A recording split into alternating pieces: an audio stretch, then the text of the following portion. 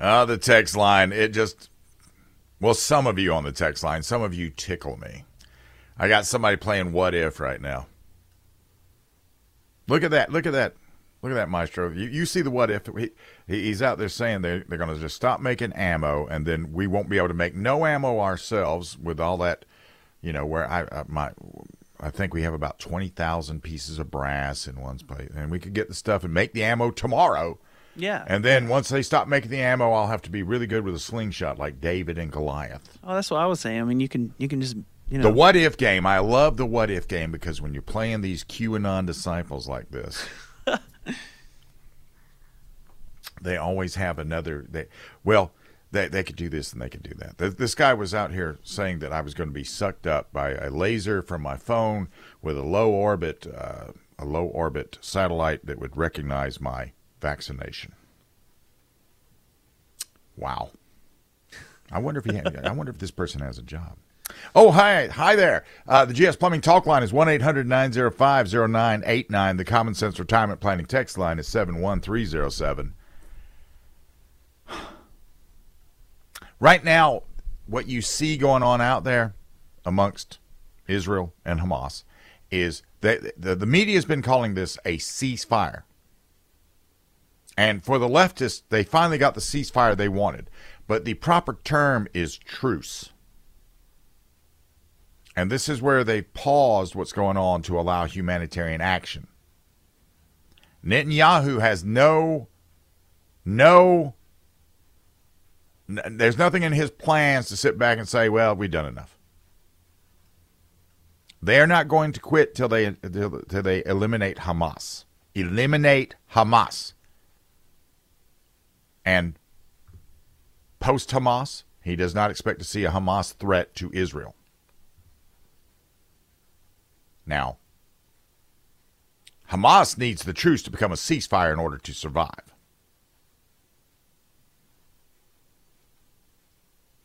And the Israeli counterattack is methodically working its way through Gaza City. They know what they're doing. They have the skill, and it's backed by superior firepower. Hamas has lost an estimated 5,000 people, and the bulk of their forces, maybe 20,000, have fled into southern Gaza, mixing in with refugees in the same way it tries to use civilians as human shields in the north. So the Israeli forces are going to have to fight in other urban centers, smaller in size but overcrowded with refugees, engaged with international relief agencies. Now, it is supposed a concern for civilians caught in the combat zone that is generating all the calls for a ceasefire and the opening of supply routes into Gaza.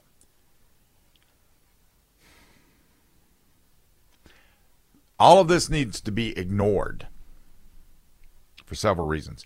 One of them being the forefront of the peace movement, where their calls for liberating Palestine from river to the sea are working for the genocidal homicide cause, or the Hamas cause, rather. They're pro-war, not anti-war. They just favor victory by Hamas, and in order to get that, they need a ceasefire so Hamas can refit, reconstitute, get it back together and start it again.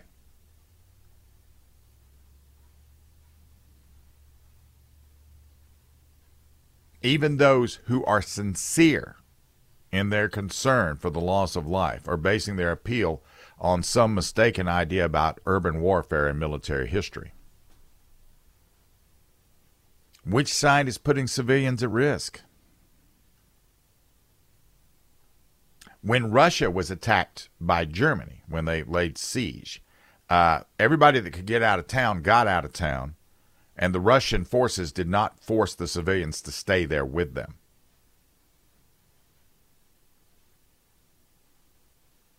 See what I'm saying? In England, when England was being bombed by Germany, nobody made the British people stay there. As a matter of fact, half of my family came from England post World War II. Now, Israel is dropping bombs and sending in ground troops, but who chose the targets? And the answer is Hamas, because they have deployed in populated areas, and they're hiding in mosques and schools and hospitals and digging tunnels, and they picked the battlefield for their own purpose. And the more people that get killed in Gaza that are just civilians, the better for their cause. When Japan invaded the Philippines on December 8, 1941, 10 hours after the attack on Pearl Harbor, a prime objective was Manila. MacArthur wanted to spare the civilian population of the capital, so he declared Manila an open city and withdrew his troops to the Bataan Peninsula and the fortress of Corregidor. They fought until May 6, 1942, when they had to surrender. MacArthur escaped, and he vowed to return to the Frady Islands, which he did in 1944. At that time, General Tomoyuki Yamashita imitated MacArthur by declaring Manila open and retiring to the mountainous north. But Rear Admiral Iwabuchi refused to follow orders, and he turned Manila into a fortress complete with tunnels and booby traps. And they had something called the Special Naval Landing Forces Marines. They set parts of the city on fire to slow the advance of the Americans while they targeted the city's civilian population to kill them indiscriminately. Urban combat is a very dangerous game. It's not like fighting in the open. It's not like fighting in the desert. It's not like fighting in the jungle. Because everything out there is cover. A lot of buildings are cover. So MacArthur, he considered the Filipinos to be his people, and he sought to spare them, and the Japanese considered them enemies. And after the war, Yamashita was hanged for the Manila Massacre as a convicted war criminal. So does Hamas consider the people of Gaza City to be its people or enemies? They care nothing for the Gazans, even though they claim to be fighting for their cause.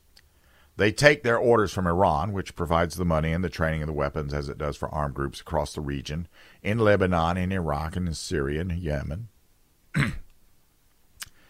Hamas is different in one major respect. It is Sunni. Iran is ruled by a Shiite theocracy at war with the Sunni Arab states as well as with the Jewish state of Israel. But the Tehran Shiites are delighted to use the Sunnis as cannon fodder. They don't actually care too much about what happens to a Sunni Palestinian. They just want to destroy Israel. So they'll use these guys as they'll just let them be in the meat grinder, which is where they are. So they've armed them, as they've also armed Shiite groups that are harassing Israel and American bases, but they're leaving the heavy fighting to the Sunnis.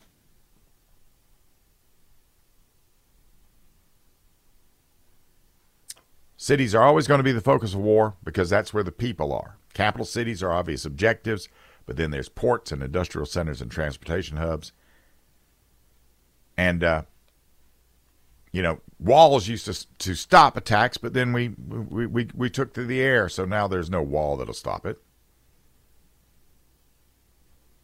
The first duty of any nation in combat is to protect their own people, which is the duty of any responsible government. And the objective of war is to create a better situation for the one who wins the war.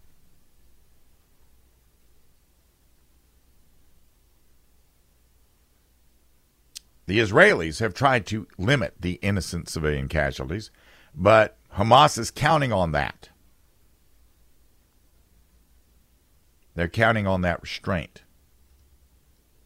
So Israel actually has to liberate the Gazans from Hamas, like we liberated Germany from the Nazis. If they can accomplish that mission, then the whole world would be better off.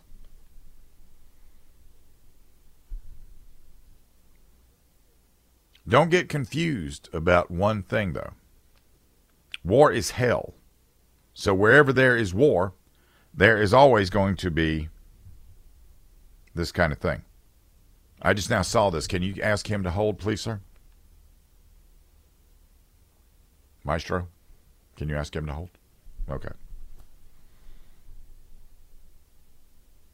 Yeah, that's the thing, though. Civilians are going to be casualties in war. That's just the nature of the beast. And the beast is in big capital letters. I'm going to tell you about Aurora Bird when we get back. This is News Talk 98.9 WORD.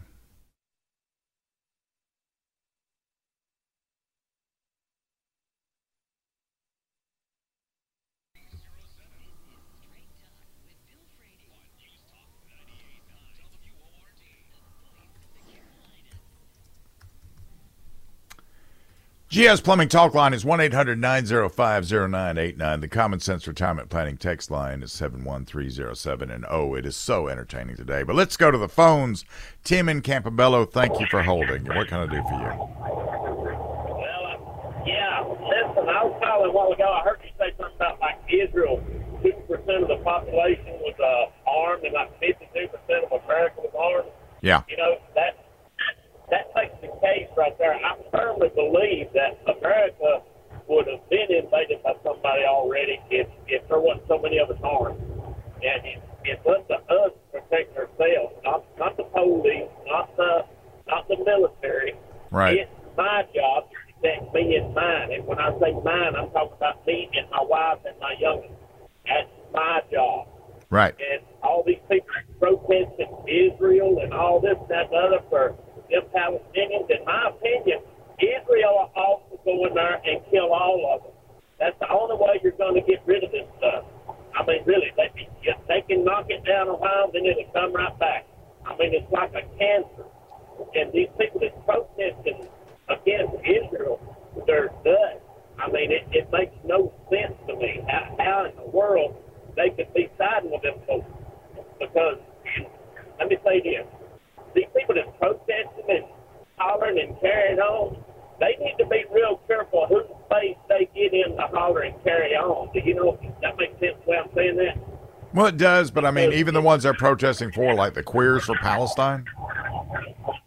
Yep. Can you turn your radio down a little bit? Well, I'm trying to. I'm trying. I've got you on Bluetooth. I'm in a big truck. I'm sorry. Gotcha. Well, anyway, I agree with everything you say. It's the first 20 minutes that are important when you have to defend yourself, and you got to be able to do it yourself.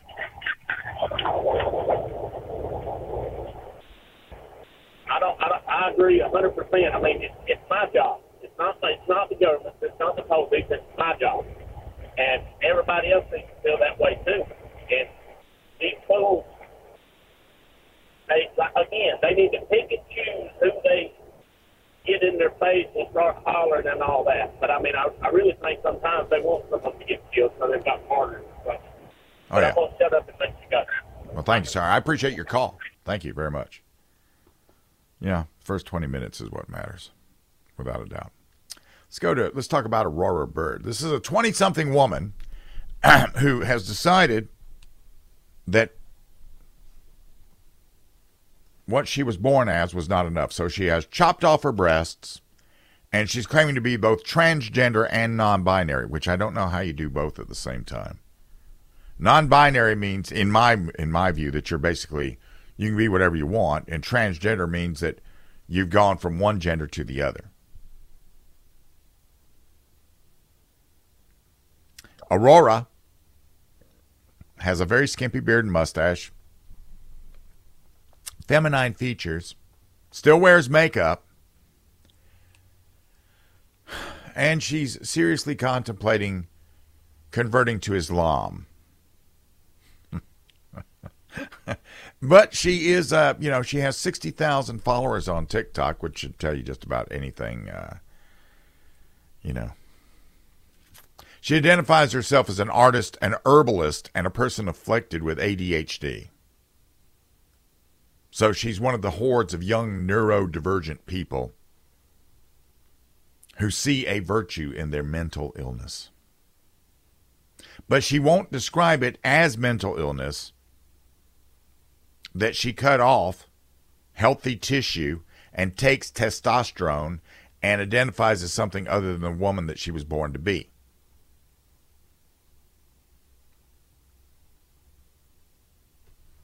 And despite this sexual confusion, her life revolves around her sexual identity.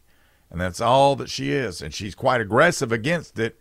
And she gets up on, I watch some, I'm not going to play them for you.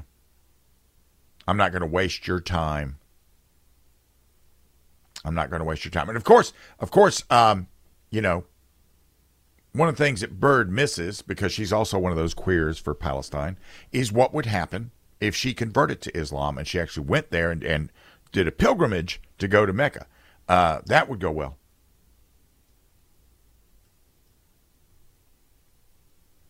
Muslim countries take seriously the risk that you run at a spiritual level by allowing homosexuality within their borders. In Iran, which is basically the Palestinian backer, they both made homosexuality a capital crime, as do Brunei, Sudan, Somalia, and Mauritania. ISIS has made it a sport to see how far they can throw a gay man off of a roof and how far he's going to bounce when he hits the ground. The Palestinians, the Hamas, those guys, they executed one of the group's leading commanders over allegations of gay sex and theft. They detained him for a year, and then they capped him 3 times in the chest. The guy who was he was in charge of a number of the tunnels. He was also executed for moral turpitude, a Hamas term for homosexuality. So I say this, and I say this in all candor, simply because I do not believe that if you are gay, that is a reason that you should be killed, that you should be murdered, simply because you're gay. There's no reason for anyone to be murdered at all. But that is definitely it just shouldn't be that shouldn't even be a thing. And yet a lot of people in that leftist blue, no matter who mindset, get out there and support these groups that would kill them. Kill them. And Aurora is a moron. The only problem with Aurora being a moron, that she is in the company of many other morons. She represents a huge and growing group of leftists who've been brainwashed into believing any number of lies about everything from biological reality to the alleged core humanism in the Quran and everything in between.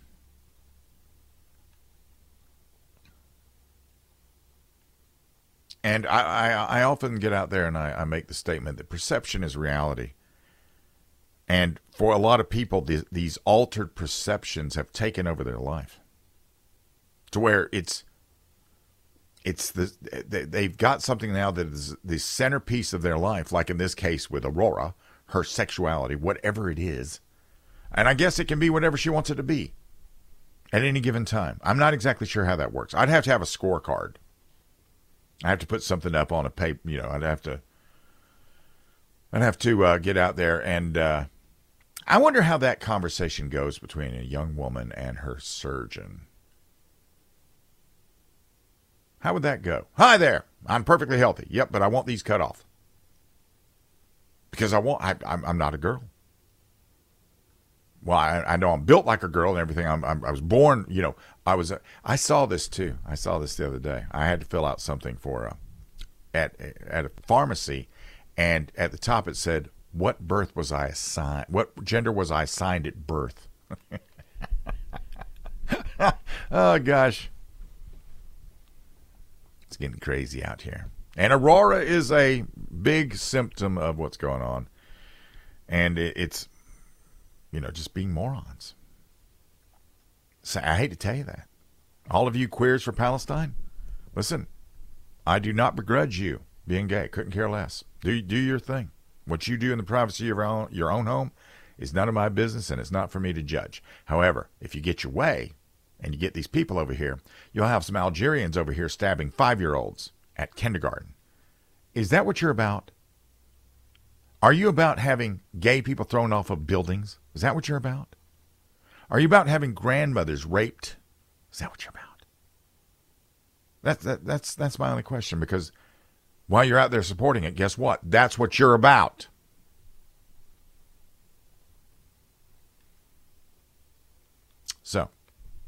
So anyway, let's talk a little bit about the coming election, shall we? I haven't covered that at all today. This is News Talk 98.9 WORD.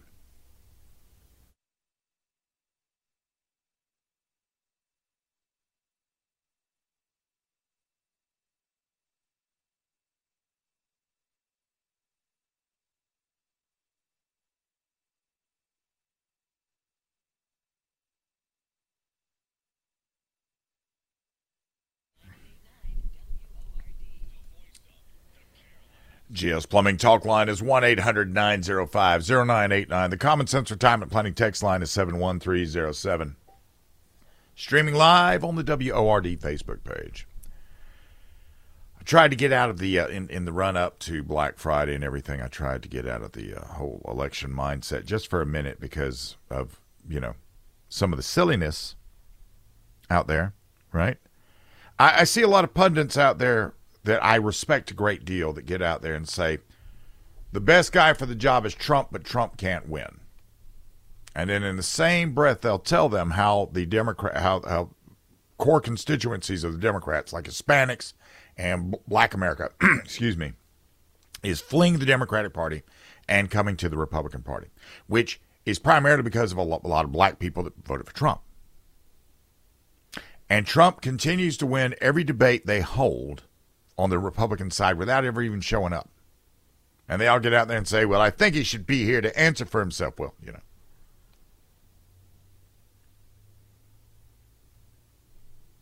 And what have we got? What have we got so far? Nikki Haley. Nikki Haley learned how to text. How many of you get texts from Nikki Haley? I get about 78 a day. The guy that I think will one day be president, Ron DeSantis, he's not putting out any texts, but he likes to throw out the endorsements as soon as they happen, which, that's what you do in a campaign. Ramaswamy, he wanted to be the biggest Trump-like non-Trump out there. And Chris Christie, who still shows up, he's too busy looking at you and saying, you're wrong for a lot of reasons for liking what you like. And as far as the nomination goes, if things keep going on the current trajectory, none of this matters. None of this matters. So, everybody that tried to do everything they could wish for to make these various people happen failed. And none of these debates have actually been a newsworthy thing except for watching a bunch of people argue amongst themselves, which you could do the same thing watching, Maury Povich's show. This past weekend, Trump was in Columbia, South Carolina, and he stepped out on the field and everybody went nuts in South Carolina. Then he had a similar moment in Iowa and in New Hampshire. Then he went to Florida. So,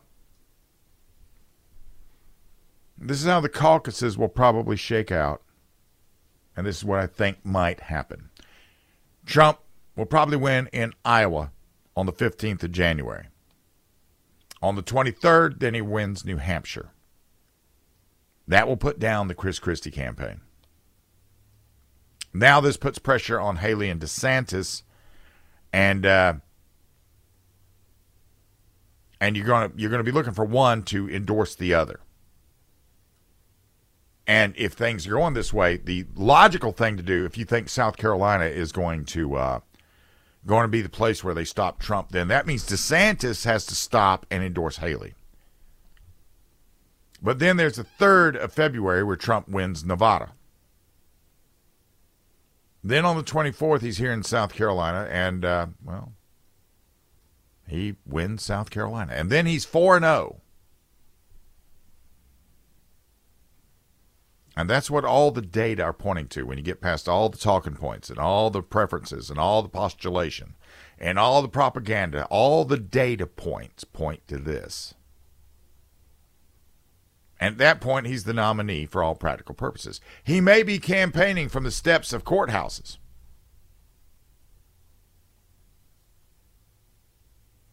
Now, Democrats, the Democrats have waited a very long time to do anything.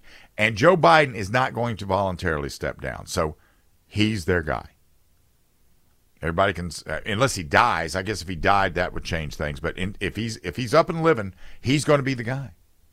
So while everybody's out there saying, I hope Michelle Obama doesn't run, and I hope Gavin Newsom, and Pete Buttigieg, well, nobody's going to take it from him. He's a one-term, first-termer Democratic incumbent. And he's the Obama guy. And unless Michelle Obama wants to get involved in it, and I don't think she really does, but I don't know. I don't speak with her very often.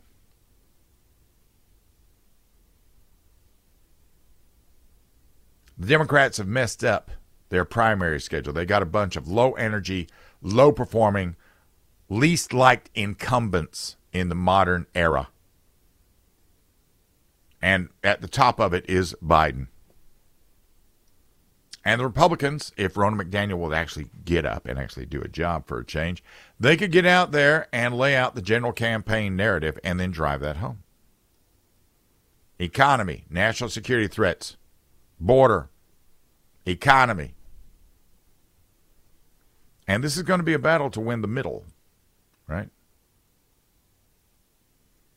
Now, interestingly enough, if Trump is the nominee, he can look at this and he can claim, I have fixed the middle once and I can fix it again.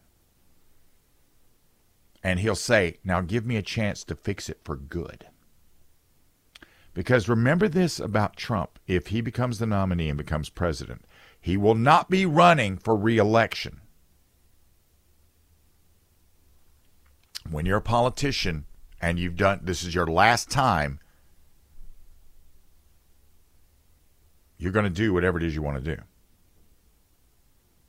And with Trump, we'll see.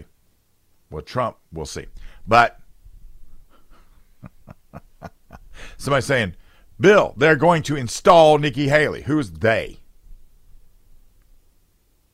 Ronna McDaniel? I doubt it. See, Ronna McDaniel, she has allowed herself to be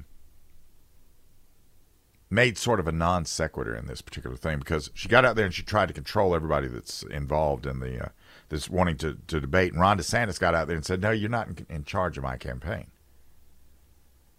Which he should, because getting out there and attaching your wagon to Ronna McDaniel is a formula for losing. So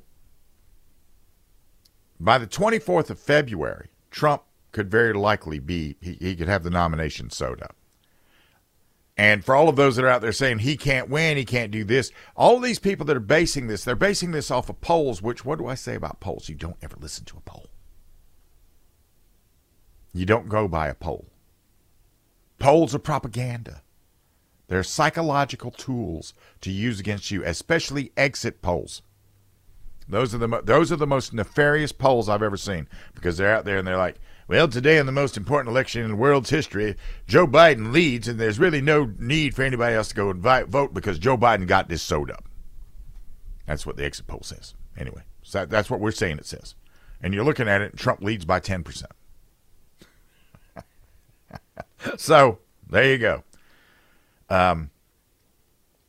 DeSantis will be in it later, and I look forward to that time when DeSantis gets in it.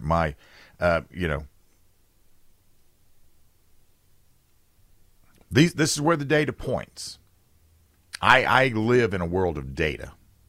I like facts and I like logic. So, right now, the Biden administration, this whole electric kebab they put together, it's becoming Solyndra. This is News Talk 98.9 WORD.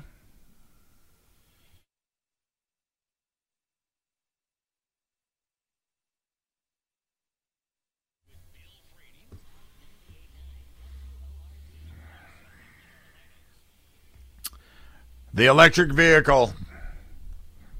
We'll have those one day. We're not quite there yet, and right now it's just being used as a grift. GS Plumbing Talk line is 1-800-905-0989. The Common Sense Retirement Planning text line is 71307. Proterra got a lot of money, and they filed for bankruptcy in August.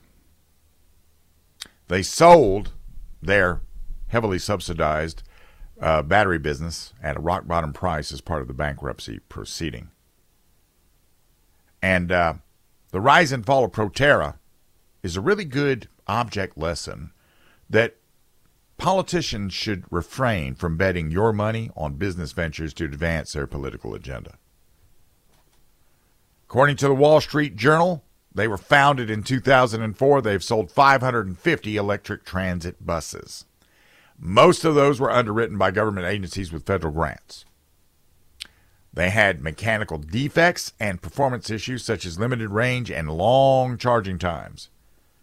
And they only survived as long as they had due to their powerful political connections. Like Michigan Governor Jennifer Granholm, former Michigan Governor, now Secretary of Energy Jennifer Granholm, she served on its board. And they went public. They started trading public in January 2021, and they got another $650 million, more than 3 times its annual revenue. And more than a month after the company's IPO, Biden tapped Granholm as the Secretary of Energy Secretary. And their political connection to the Biden administration paid off in many ways. Then they got $6.5 billion of your dollars in grants to help replace diesel-powered school and transit buses with electric ones. And Biden, of course, he was out there saying they were getting us in the game. And Proterra and the other electric vehicle companies would end up owning the future.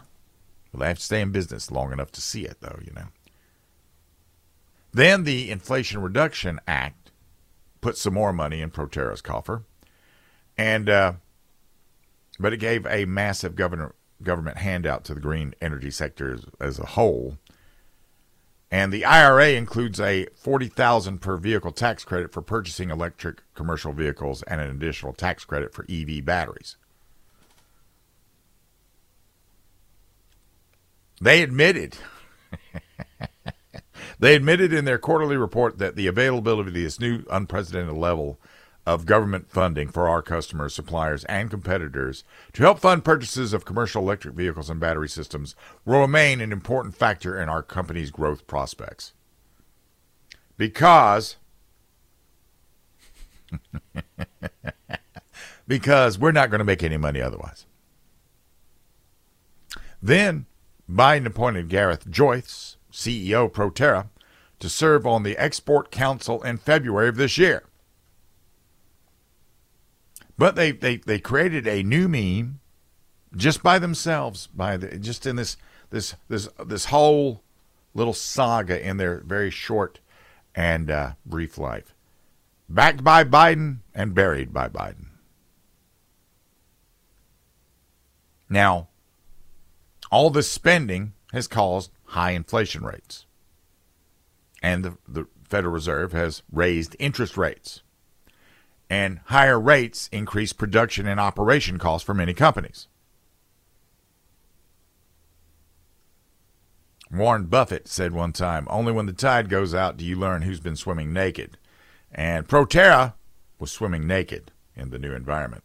And they struggled because they had difficulty passing the rising cost on to its existing customers. Because all of their existing customers were government agencies. And once their budget was expended for this, there was no room to move. And they couldn't outsource the production overseas or import components at lower costs. When you receive a government grant, there's strings attached. And one of those was that Proterra must produce at least 70% of their EV components in America. So they couldn't afford to cut the price on their EVs to drive up the sales. And finally, with the pressure of rising inflation and high interest rates and falling sales, they filed for bankruptcy. Volvo bought Proterra's battery business for $210 million, which was a great deal because they had valued it at $1.6 billion a year ago. Jennifer Granholm sold her Proterra shares for $1.6 million.